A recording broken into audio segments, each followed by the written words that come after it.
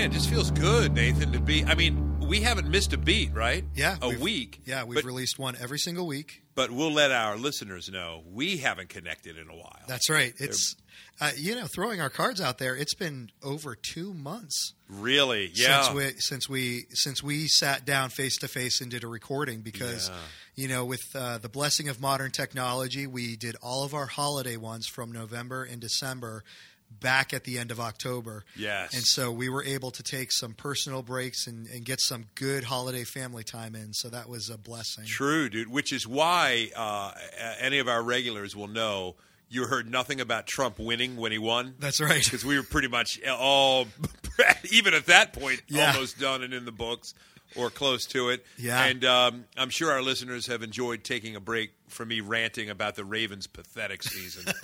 But it's done and over with. So now you could just enjoy football. Greg, I can, man. I'll tell you what, I do enjoy it more when they're not in it. I'd rather them be in it, but man, at least my sanctification is moderately in check.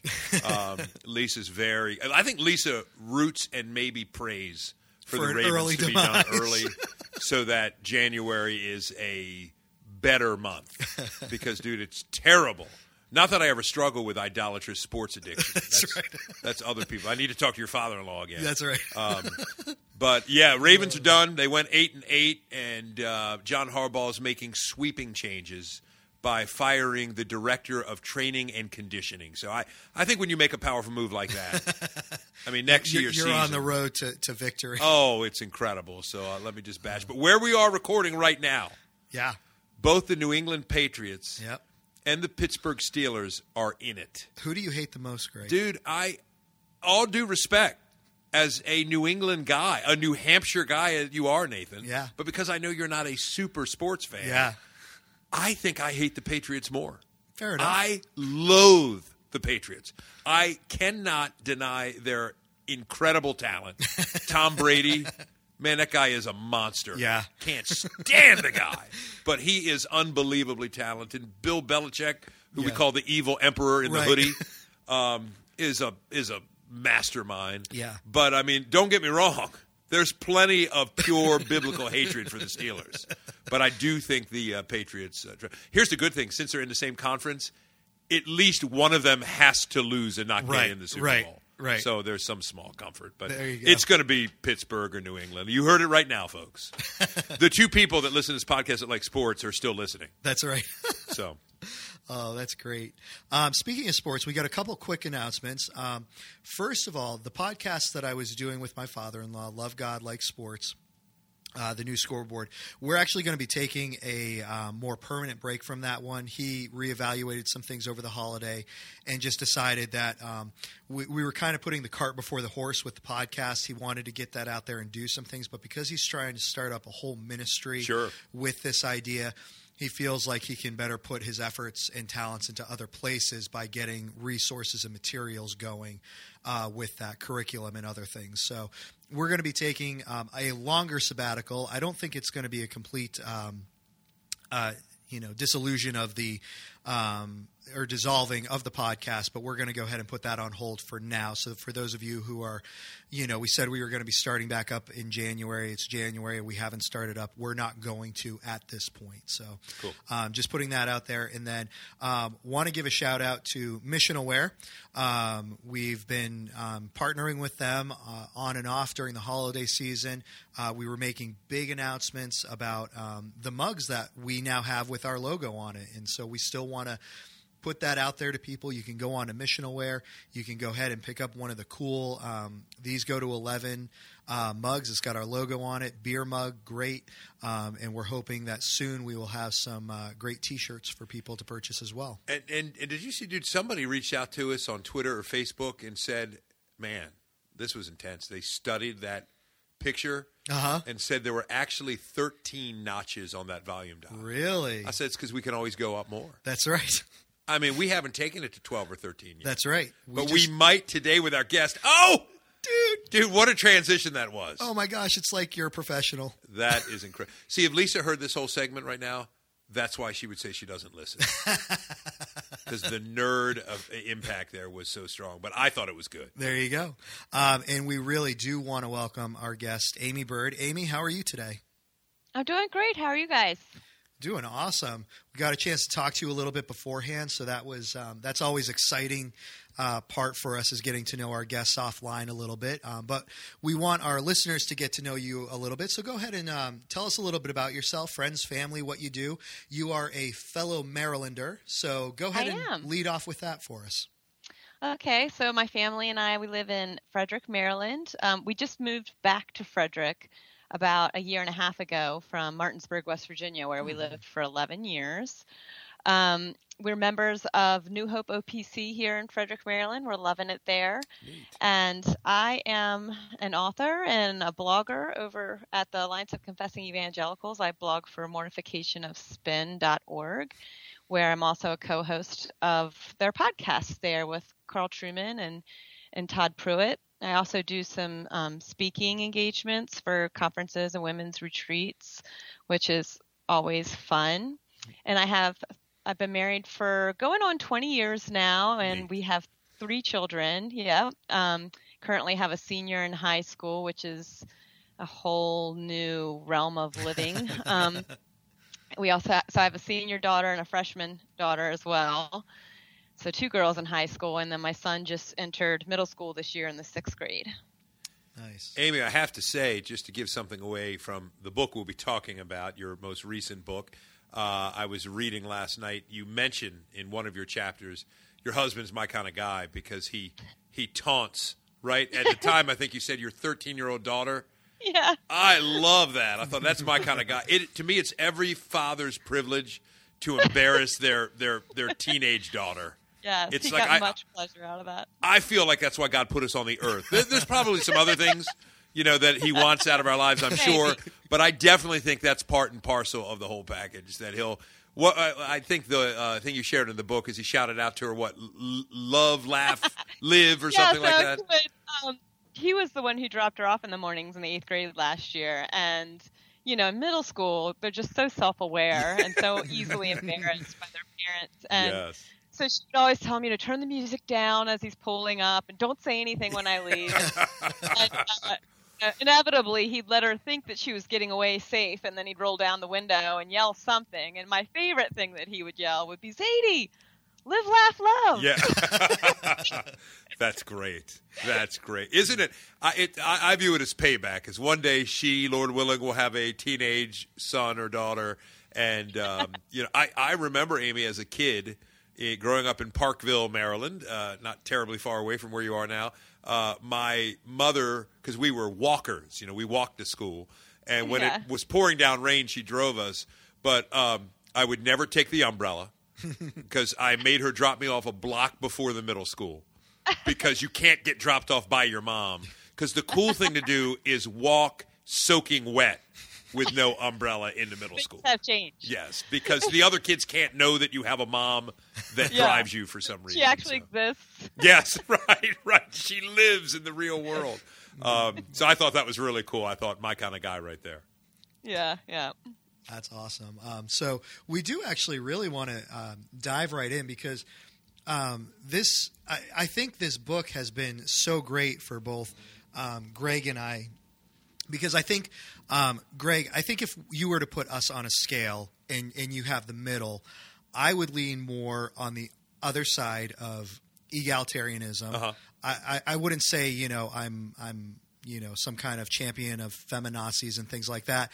But I do think that women have a more crucial role in the church in terms of pastoring. Yeah. And I think, again, you would be on the other side. You're not hard, staunch. Women can't do anything in the church, but you don't believe that they have that same role. And I think if we were to look at this, Amy's book, you are, Amy, I would say just right there in the middle. You stress the importance of women's roles in the church and the value that they have in ministry and being able to care in their ministry, but at the same time, you would say that there is a definite line there, and that that God's Word does provide that line.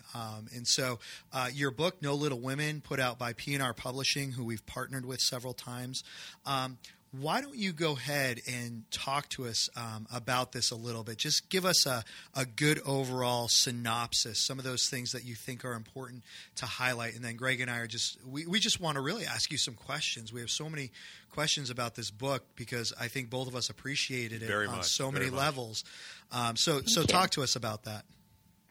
Yeah, there were several factors that led me to write this book. I care very much about women in the church, and like I said, I do a lot of speaking at women's retreats, and I read a lot of books about women's ministries. And while there have been some helpful books written about women's ministries, I felt like from being in a lot of different churches and talking to different women and pastors in those churches, and from some of my own experiences in my past, I've really noticed that these books were lacking in any good critique of where we are now with women's ministries and where, putting that beside God's word and seeing how well it matches up. I think what's happened in a lot of complementarian churches is that, so we have a strong conviction that only certain qualified men occupy the space of ordained ministry. But we see that women have a lot of influence in the church. We see that women are very gifted, and many are gifted to teach even. And so we've developed this thing called women's ministries. And, we want to follow maybe what Paul's telling Titus, the popular Titus 2 passage of women discipling women. And so we find these women in the church who are gifted to teach, and we kind of put them in charge there. And what happens a lot of the time is it looks like a good venue then for women to grow and learn and serve in the church. However, what's happened is it's become, in a lot of churches anyway, not all, has become its own separate wing. And it's almost like a peripheral ministry of its own in the church. And also I see what happening is, men will get invested in well, theologically. And I can see how that happens because, hey, they're potential elders, they're potential pastors even. But women, too, have just as much influence in the body of Christ as the men do. And they make up usually more than half of the congregation. And they have huge influence in the household of God, except for the material that I'm finding that is marketed to women and women's ministries, which has become quite a commodity now, is full of poor theology and error, biblical error, bad hermeneutics and biblical exposition, kind of heavy on the sentimentalism and low on intellect. And so we're being pandered to in that way. And then I'll get emails from women or from pastors saying, we're studying this in our women's study, and I know that there's a lot of error in it. I don't know what to do. Or the pastor will be like, I just discovered that the women are reading this book and doing this study, and I'm really concerned about it, but there's been division when I tried to address it. Yes. So there's some real issues now in women's ministry, even in the most conservative Reformed churches, even under great, wonderful preaching with well-intended leaders, and women. Yes, Amy, if I can, you just gave me a great intro for my comment/question. And again, for our listeners, we're talking with Amy Bird, her excellent book, No Little Women, subtitled Equipping All Women in the Household of God. It's put out by P&R Press, who we've partnered with, and they just always have such great guests, great books. I'm going deep into the book here, almost halfway. This is page 97. And this is under the chapter, How the Church Ministers to Every Member. And you write, churches can have great teaching from the pulpit on Sunday, and yet different teaching may be let in throughout the week. Where is the discernment? What are we missing? Maybe it has become easier for false teachers to target little women to infect the church because we have separated them in their own ministry. There are so many books full of bad theology that have been written with women's groups in mind. Pastors can hardly keep up with what women are up against in the danger zone labeled, quote, Christian publishing, unquote. Can I just tell you, that really resonated with me. I I am a pastor. As Nathan mentioned, our church here in Forest Hill, Maryland, is much like what you describe. We are a Reformed church. More women than men. It's a fairly even split, but there's more women here. We've done the count on that. Women tend to be the most active members of the church, and I will say that I often do not know what is happening because there is that sense in which, okay, well, yeah, I'm a guy. I've got 4 elders on my team. We kind of capture the Sunday morning teaching. We have community groups, but we know there's a number of women that meet in groups that you mentioned in your book, such as Community Bible Study, BSF.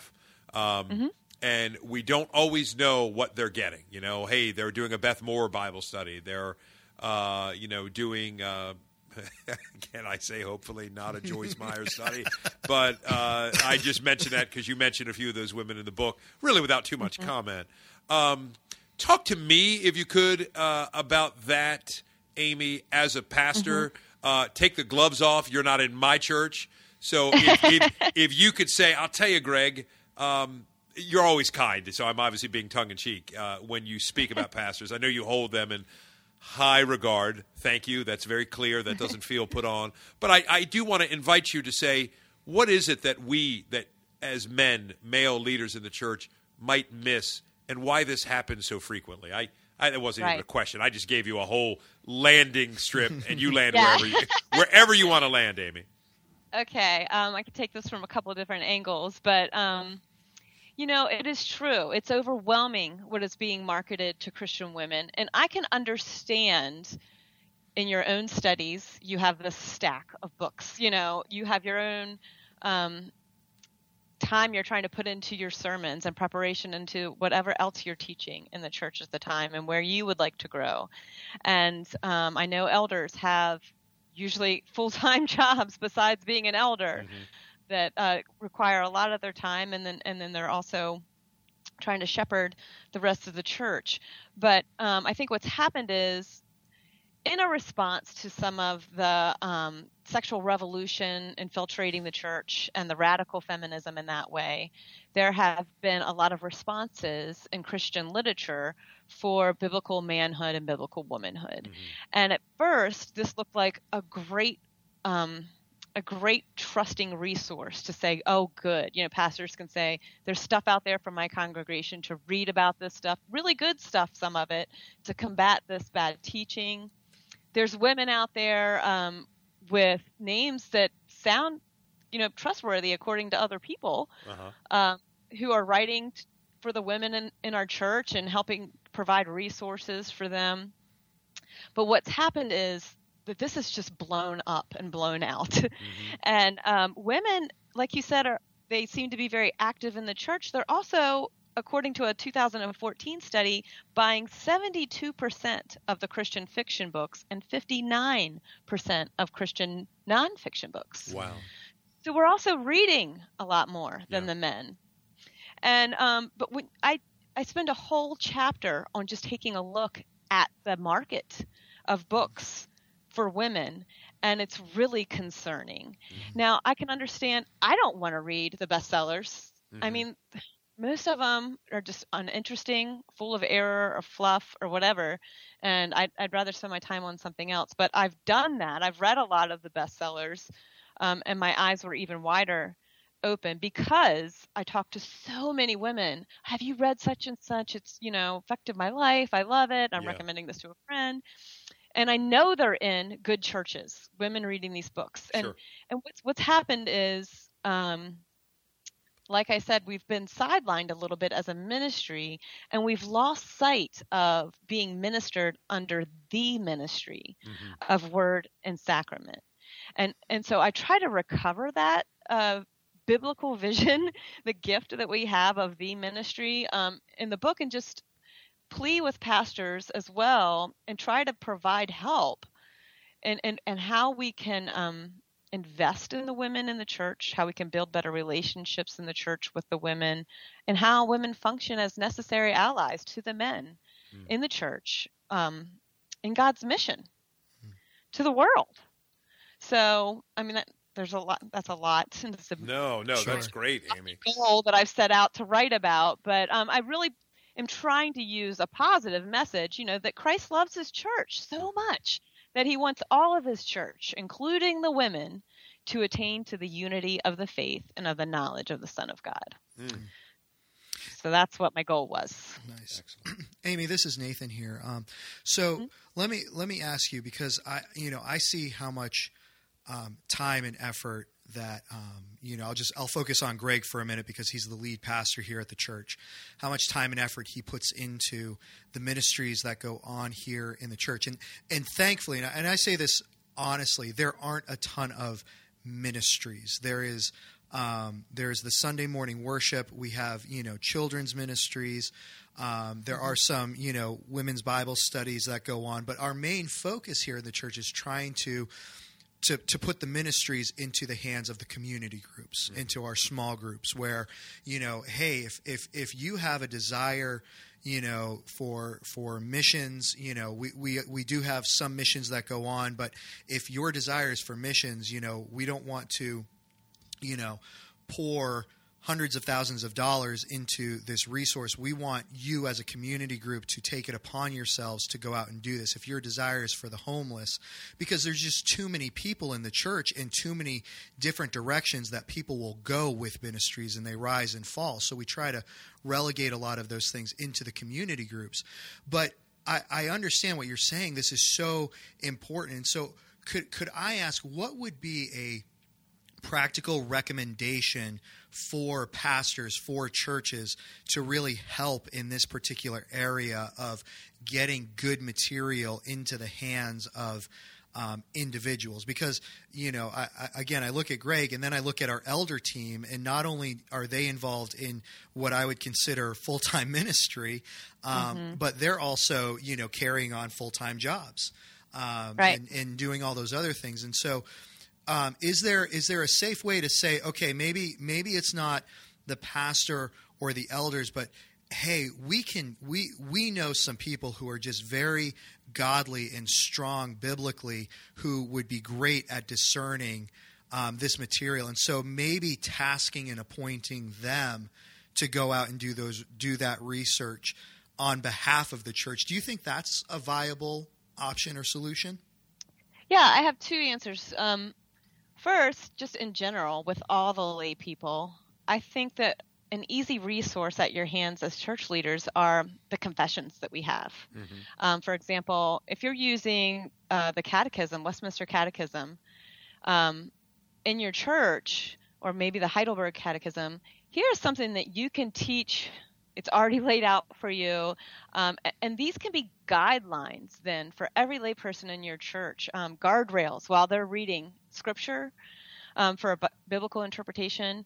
It's kind of like a map, If I was going to look at a map of Maryland, I can see the roads of how to get everywhere. I can see how it all connects and what the big picture is supposed to look like, where the beach is, where the mountains are, kind of thing. So I think that helps to train lay people when they're reading Scripture, and also when they're reading other books that are supposed to be Christian books, to have some discernment when they're reading. But secondly, I very much agree that there's going to be some discerning people in your congregation. There's going to be some people who are clearly leaders as well. And you can invest in them in a particular way and use them as a resource, work with them. Bring them to some of your session meetings. A couple women in your church that you find to be really discerning, and they're really aware of what's out there and what the women in the church are reading, what the women in the church are going through right now, and maybe something that would be good to do a study on with them because of that.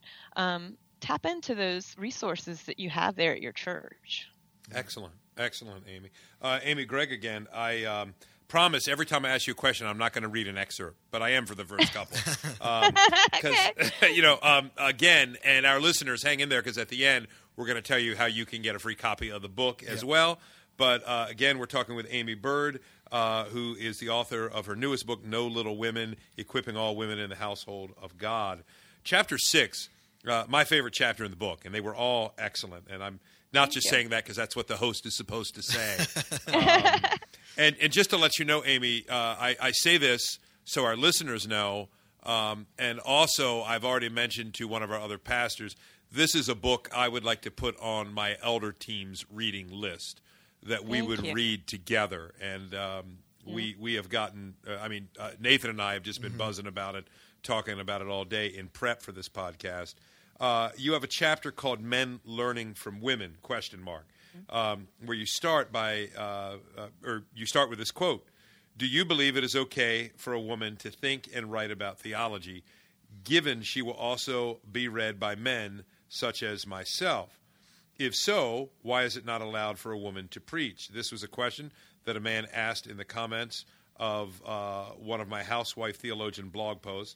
I've been asked similar questions before. If women are not to preach, are they permitted to teach in an environment where men will be learning?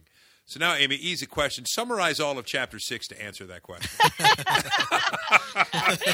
Or do whatever you would like. Because just to say, that is one of those tightrope questions, which gets Christians sort of tripped up at times. But I'm so thankful. I thought it was a masterful chapter, the way you really unpacked that question and dealt with issues of the local church, teaching authority. I don't want to give it all away, and there's obviously not time. But what would you say to somebody conversationally? As I said, you've written a great chapter. But what would you say conversationally at Starbucks? Somebody says, "What's the deal, Amy? Can I read a book on theology by a woman?" Yeah, I mean, it's interesting what comes along with a question like that, because, first I think, wow, women aren't the only ones excluded by God's word from the office of the ministry. Most men are never called to this position. Yes. But yet we don't have that question of, could we learn anything from them? Yes, great point. So that kind of is irritating as a woman to hear sometimes. And, just going to Scripture, I immediately love to, and I use this in Housewife Theologian just to show the importance of women knowing good theology, and that's Jesus' prayer. In John 17, he says, "And this is eternal life, that they know you, the only true God, and Jesus Christ whom you have sent." Every single one of us is responsible to know God and to know him truthfully, to know him well. I'm not going to go through my husband to have eternal life with Christ, or my pastor. Yes. This is about me and my relationship with God.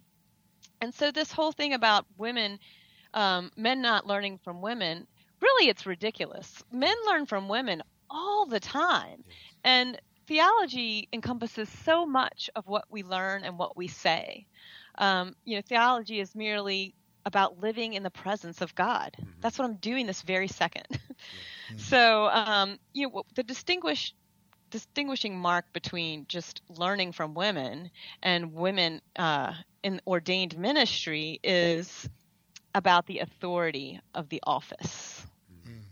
And so that's something that's different from, you learning from me in a conversation, you learning from me in reading a book, or even if I was at a conference and you were sitting at that conference and you learned something from what I said. I'm not speaking with the authority of the preached word of God or speaking in the authority of the office of an elder.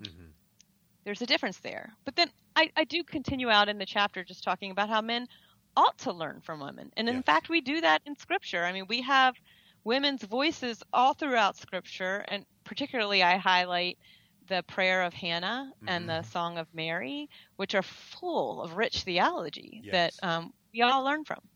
Yes. Excellent. And one of the interesting things you take on, Amy, which I really commend you on your guts, because these are sticky questions. It's not like you're going to go to 2 Corinthians 8, verse 4 and say, oh, here's the answer to this question. You deal even with the subject, as you just mentioned, of conference speakers. And just take a swing at that. What could you tell us about that dynamic? Yeah, if I'm taking a swing at it, I'm going to say that, the interesting thing that's happening with conferences, you hear these are parachurch organizations, and now we have separate ones for women. Not that can't, I think that there's valuable reason to do that sometimes. But often it's the case is because we don't want to have women speaking to a mixed audience. Right. And the interesting thing is because they don't want to confuse it with worship. Mm-hmm. And parachurch ministries seem to often imitate church. Yes. And sometimes they replace church for people. And so you have this board of elders or board of members that are ruling the parachurch organization, but they function almost like elders. However, they're not elders. They don't have the authority of the office. Mm-hmm. This is a parachurch organization.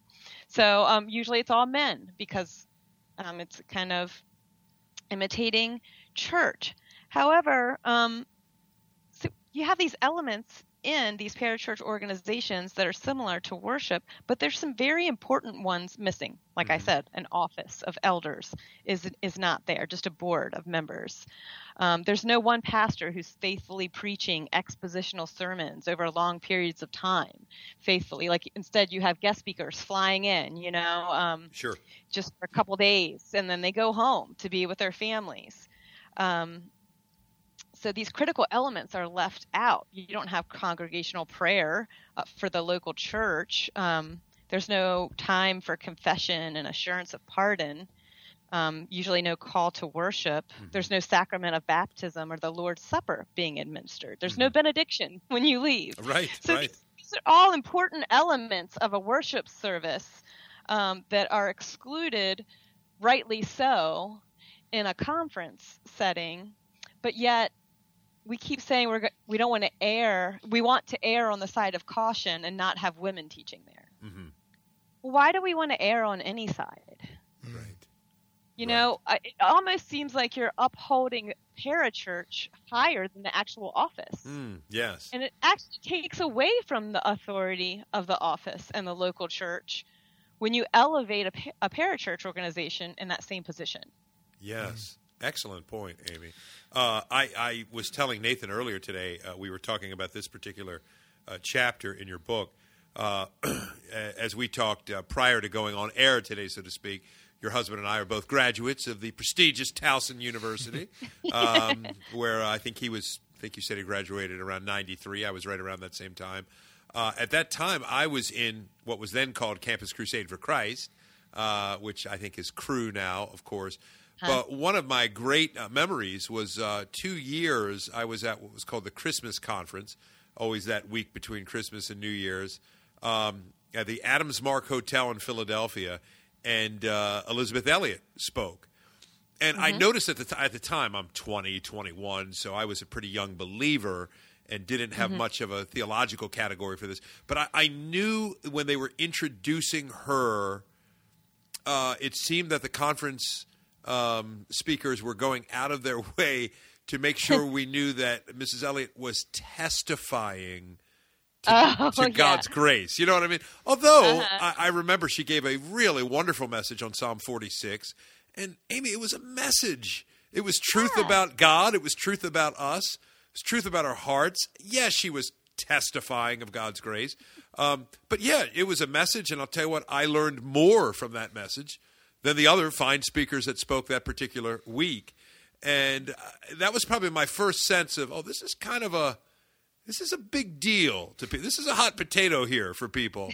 Because I sensed that they were really going out of their way to couch her speaking context. And I would say, and I think, Amy, you were saying it, that, yes, she was teaching us wonderful things about God, wonderful things about salvation, wonderful things about our security in him, and that's something that, as you boldly, I think, say in your book, isn't just something we should allow, but we ought to expect this and experience this in the body. Right. And on the flip side of things, I find it very interesting that sometimes the retreats I'm invited to speak, these women are staying through Sunday. And yes. So they have kind of their own worship service on Sunday morning. Yes. And I'm invited to be a part of that and to participate in that. And I always politely decline and say that there is nothing that I can offer on Sunday morning that would ever come close to replacing the worship service at your church. Wow. But I find it interesting that, these are good conservative churches that have no problem with swapping a worship service for women performing, the whole worship service unto themselves without any elders. Interesting. Or leaders in that way. That doesn't make any sense to me. It's just this whole downplaying of the elements of proper worship. Yes. And if I can, Amy, I'd like to take it another step. I can't recall if you addressed this in the book or not, but we had. Do you know who Tom Schreiner is from Southern Seminary? Yes. Yeah, we've had him on a couple of times in the past, and a great guest. Had some wonderful, wonderful things to share with us. And remember, Nathan, the time it was you, me, Steve Hartland, who's another pastor in this area, and Tom Schreiner. And we were asking him some questions about women in ministry, his view on this, because we had heard through the grapevine that he's not as predictable as one might think a conservative Southern Baptist is. And he was walking us through some of the roles women play in their church, even on a service, which I'd love to pick your brain to see if you maybe resonate with this or feel differently. And then Steve shared some things that they do at their church. And the most conservative, non-women participatory church was mine. And I'm sitting there like, I am with Tom Schreiner, who I don't think is going to, is not going to be dancing a jig on the platform at his church on any given Sunday or swinging from the chandeliers or things people might associate with a little, he's a wild and crazy guy. And I'm thinking, wow, I'm the most conservative of the batch here, because I think at one point, Greg, what do women do on your Sunday service? I was, nothing. They do watch children in the nursery and occasionally serve at the coffee bar in our lobby when people come in. Sometimes they'll make announcements. You know what? You're right. That's happened a handful of times. Now, forgive me, Amy, if I'm painting the OPC with too broad a brush. My sense of the OPC, being a former PCA guy for a number of years, is that women probably have little or no visibility in a Sunday service. Is that fair? Is that right? Well, in the OPC, they definitely only have the elders and pastors serving in the sense of leading worship. Yes, and being up front in any sense. Yeah. Yes. Now there's women in the group who lead the singing. Mm-hmm. There's women in that, and of course there's women greeters and all those things. But interestingly, because they hold the office so highly in that way, and they're the only ones handling the word and sacraments during worship, they have. Well, my church anyway. I mean, each church makes their own decisions with these kind of things, but they've asked me to teach a Sunday school class that was co-ed. Interesting. Yeah. So I mean, and it was nothing that I was ambitious to do or anything like that. They came to me, but it's because that's not worship service. That's not the call to worship. It's different. It's underneath of their shepherding, of course. And there was an elder in the class, and I was submitting my lessons to the pastor the week before, but it frees women to serve just like lay men in every other way. So they don't have lay men up there leading the worship service either. Okay, sure. So it really is an quote officer of the church in your church. Right. It would be a pastor elder. Right. Somebody. And do they use the term session in your church? That's what we always called it at the PCA. Yeah, we have a session of the elders. Session. Okay. Interesting. I have to say, Amy, you continue to intrigue me. This is my next lead-in, and I'll tell you why.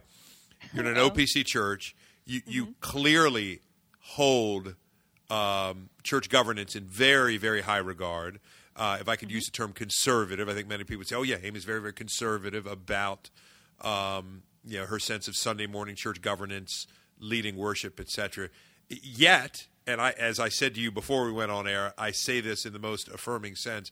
My sense from you, from things I've read that you've written and talked about in the last year or two, is that while you would, I think, identify yourself as a complementarian, you're you're critical, and I think fairly so, of some of the strands of complementarianism that are out and about today. Would you say that's right?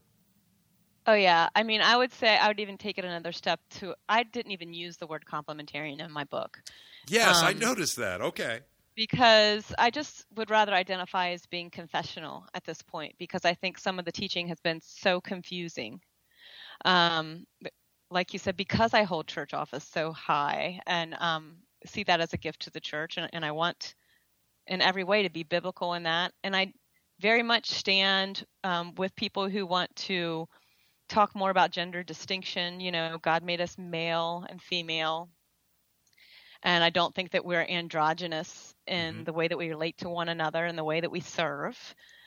But I've found that a lot of teaching has been so based on male authority and woman submission and subordinates, and so based on some stereotypical views of manhood and womanhood.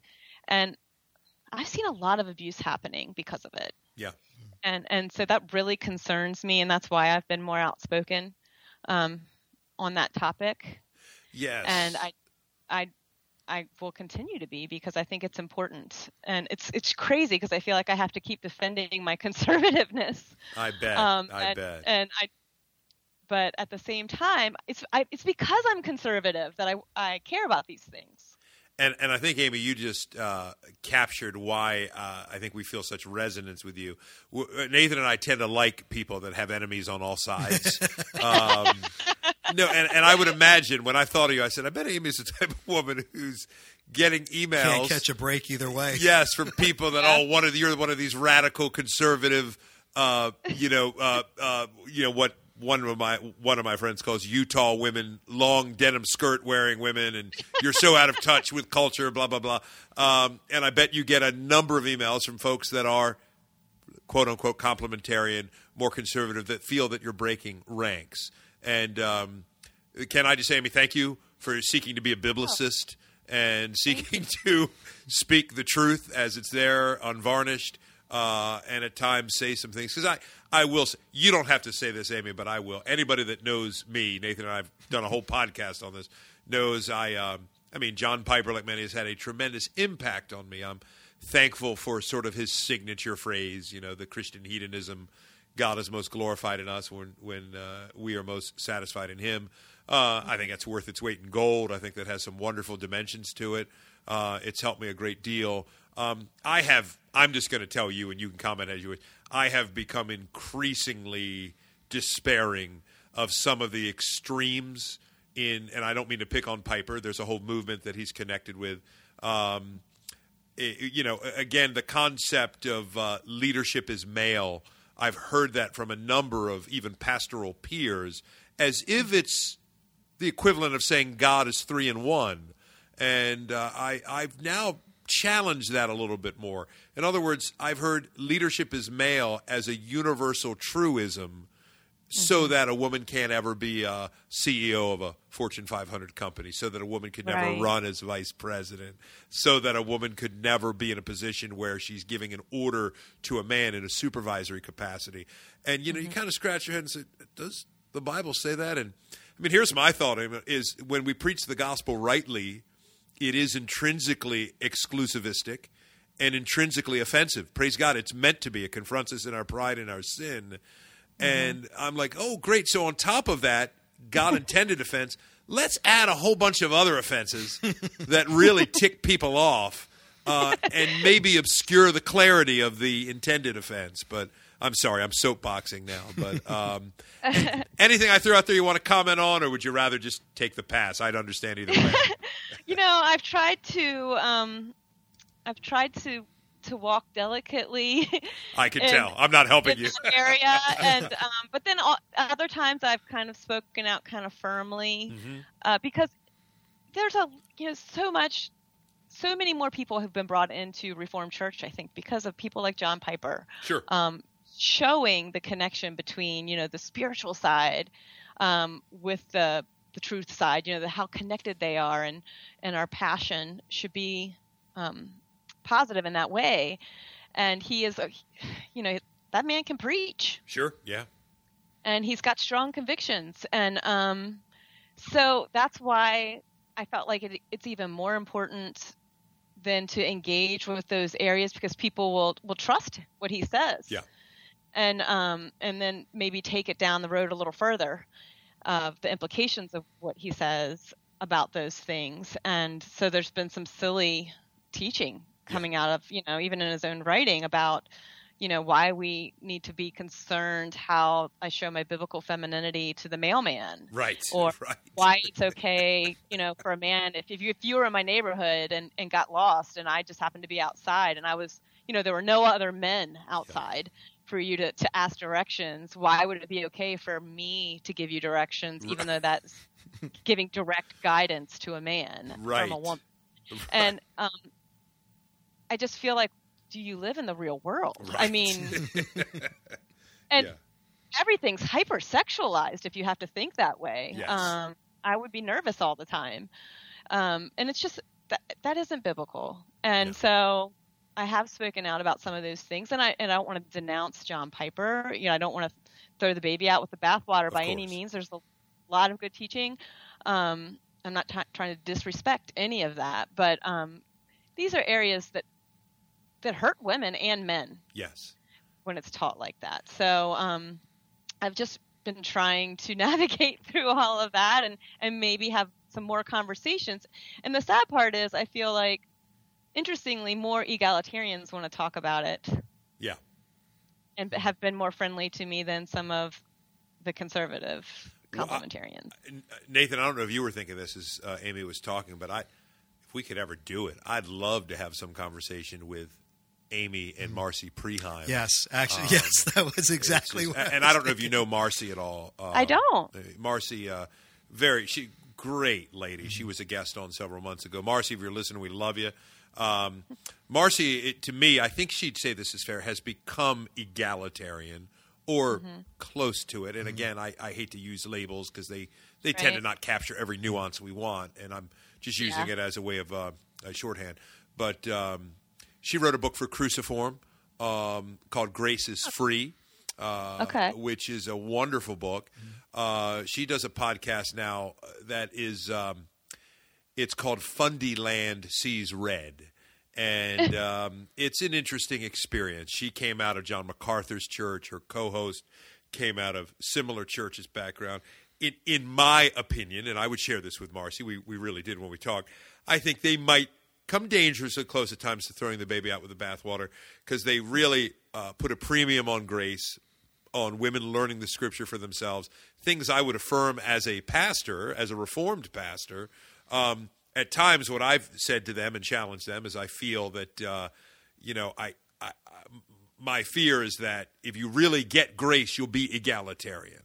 That's sometimes a sense I get from them. And I think, wait a minute, I think I get grace or want to get grace increasingly, and I'm not egalitarian. But I want to be part of that party. I want to party with those people and hang with those people and celebrate God's grace. So anyway, we're kind of thinking out loud. But if you get a chance, I'd love to get your thoughts. But anyway, Amy, you're a woman that's writing clearly with a view to Scripture in a very solid Reformed confessional church. And you probably can't get into too much of this. How has that gone in your? And I don't mean the church you're in now, but the churches you've been in. How has a woman such as yourself been received? Has it been a mixed bag? Because you're clearly a gifted writer, communicator, teacher. You, as we've said, hold the local church authority, invested in godly men in very, very high esteem. But because you are a little eclectic, that's the word I'm using, I bet life is interesting. I'm just curious how your navigation through church life has been. Okay. Well, I'm currently in the OPC, like I said. Since we moved, we were PCA before that. I'm loving the church I'm in. I hope they feel that is mutual. Yes, I'm sure. I'm just one of the many, many intelligent thinking through things lay women in the church. Yes. You know, I love that we can ask questions and be answered and be a part of the body of Christ in that way, and serve alongside one another. I feel very invested in that way. When I first was, early in my marriage and learning a lot more, and was asked to teach, and I was at a Baptist church at the time, asked to teach a women's Bible study.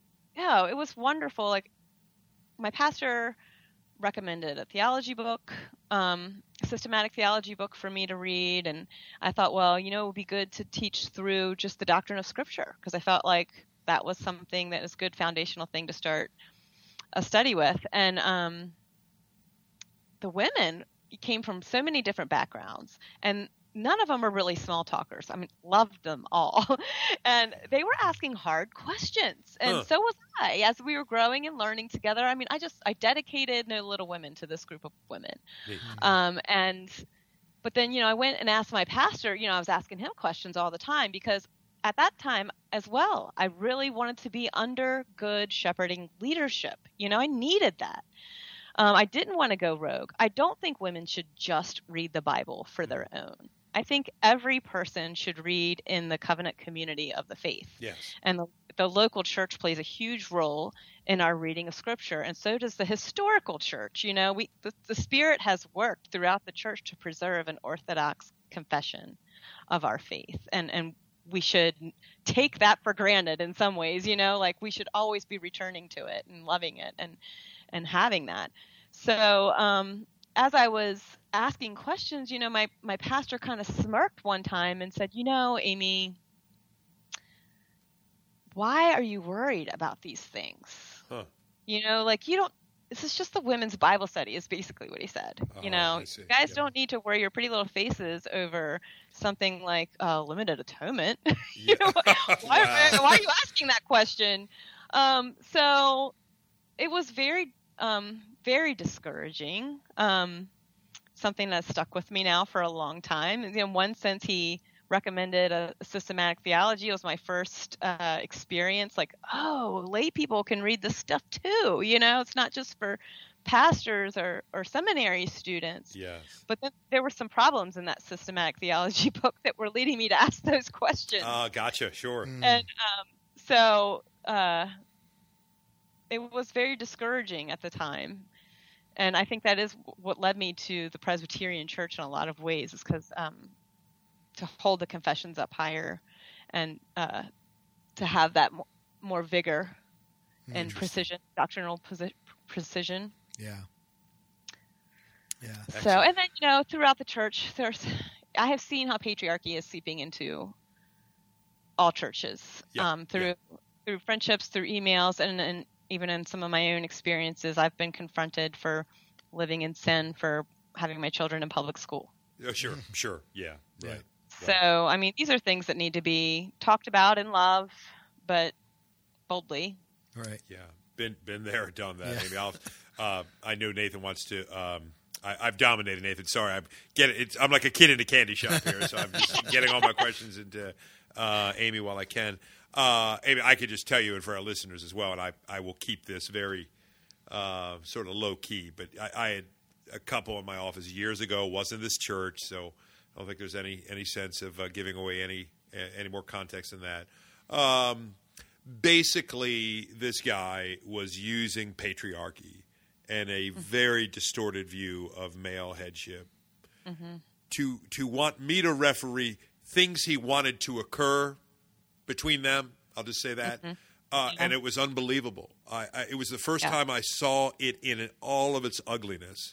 I know. It's unbelievable. Yes, that there was a genuine sense that Pastor, you need to tell her the way it is so that, these things that I desire would take place. And I remember I honestly handled it about as well as I could. If I could rewind the clock to that, I would have gone much more hostile, intentionally so, because I think I was seeing something blatantly evil in the name of a so-called biblical doctrine, which was just man-made gobbledygook. So I do think for women to think for themselves, to think scripturally, but again, as you said, in the context of that covenant community, is so critical right now, lest they buy a bill of goods that robs them of joy, freedom, purpose, the pathway God intends them to walk. So again, no little women. Amy Bird.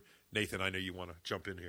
Yeah, I just want to, because we are unfortunately running out of time here. Amy, we would love to have you back on at some point, because this has been great, and I feel like we could I feel like you and Greg could just talk for another hour. Amy, I've got honestly about 52 more questions. Many of those would come from my wife, and she'll probably tell me the 10 I should have asked. No, so if we could part to it at some time, if it ever worked for you, we'd love to. No, and I have really just enjoyed learning and sitting here and listening to all this, because I know that there are podcasts that I tend to dominate a little more than Greg. So it has been a pleasure just to sit here and learn from you, Amy, and get all this information. It has been so great.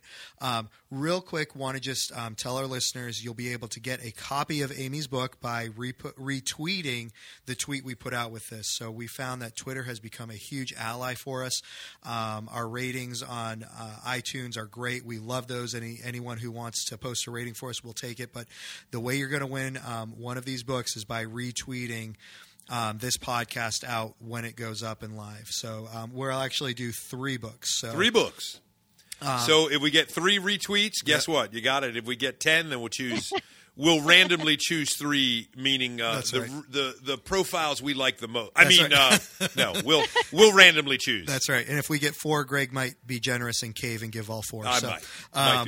But real quick, Amy, just want to get some last-minute thoughts from you on this book. Just, Greg and I have both written books, and so we know there is so much of your heart and soul that goes into a book when you write it. And so just want to give a chance for you to promote your book. So please take a few minutes here and throw that out there to people, whatever you want to say about it.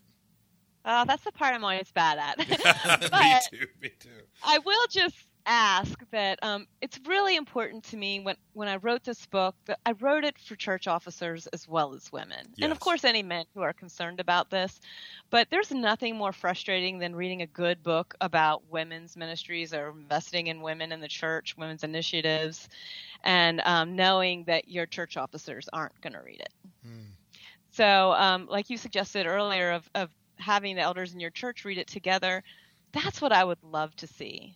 I would love to see elders reading this book too, and interacting with me, whether it's through email or social media, just letting me know what you think. I've been getting some good questions and a lot of good encouragement, but also, it's also helped me with suggestions for stuff to write about in the future as well. Oh, excellent. I'm really hoping that this book helps the local church. Thank you once again so much, Amy, for coming on and joining us. That's great. We are going to go ahead and sign off now. Greg, Amy, we just rocked the Casbah. Maryland style. Thank you so much. Maryland style. These go to 11.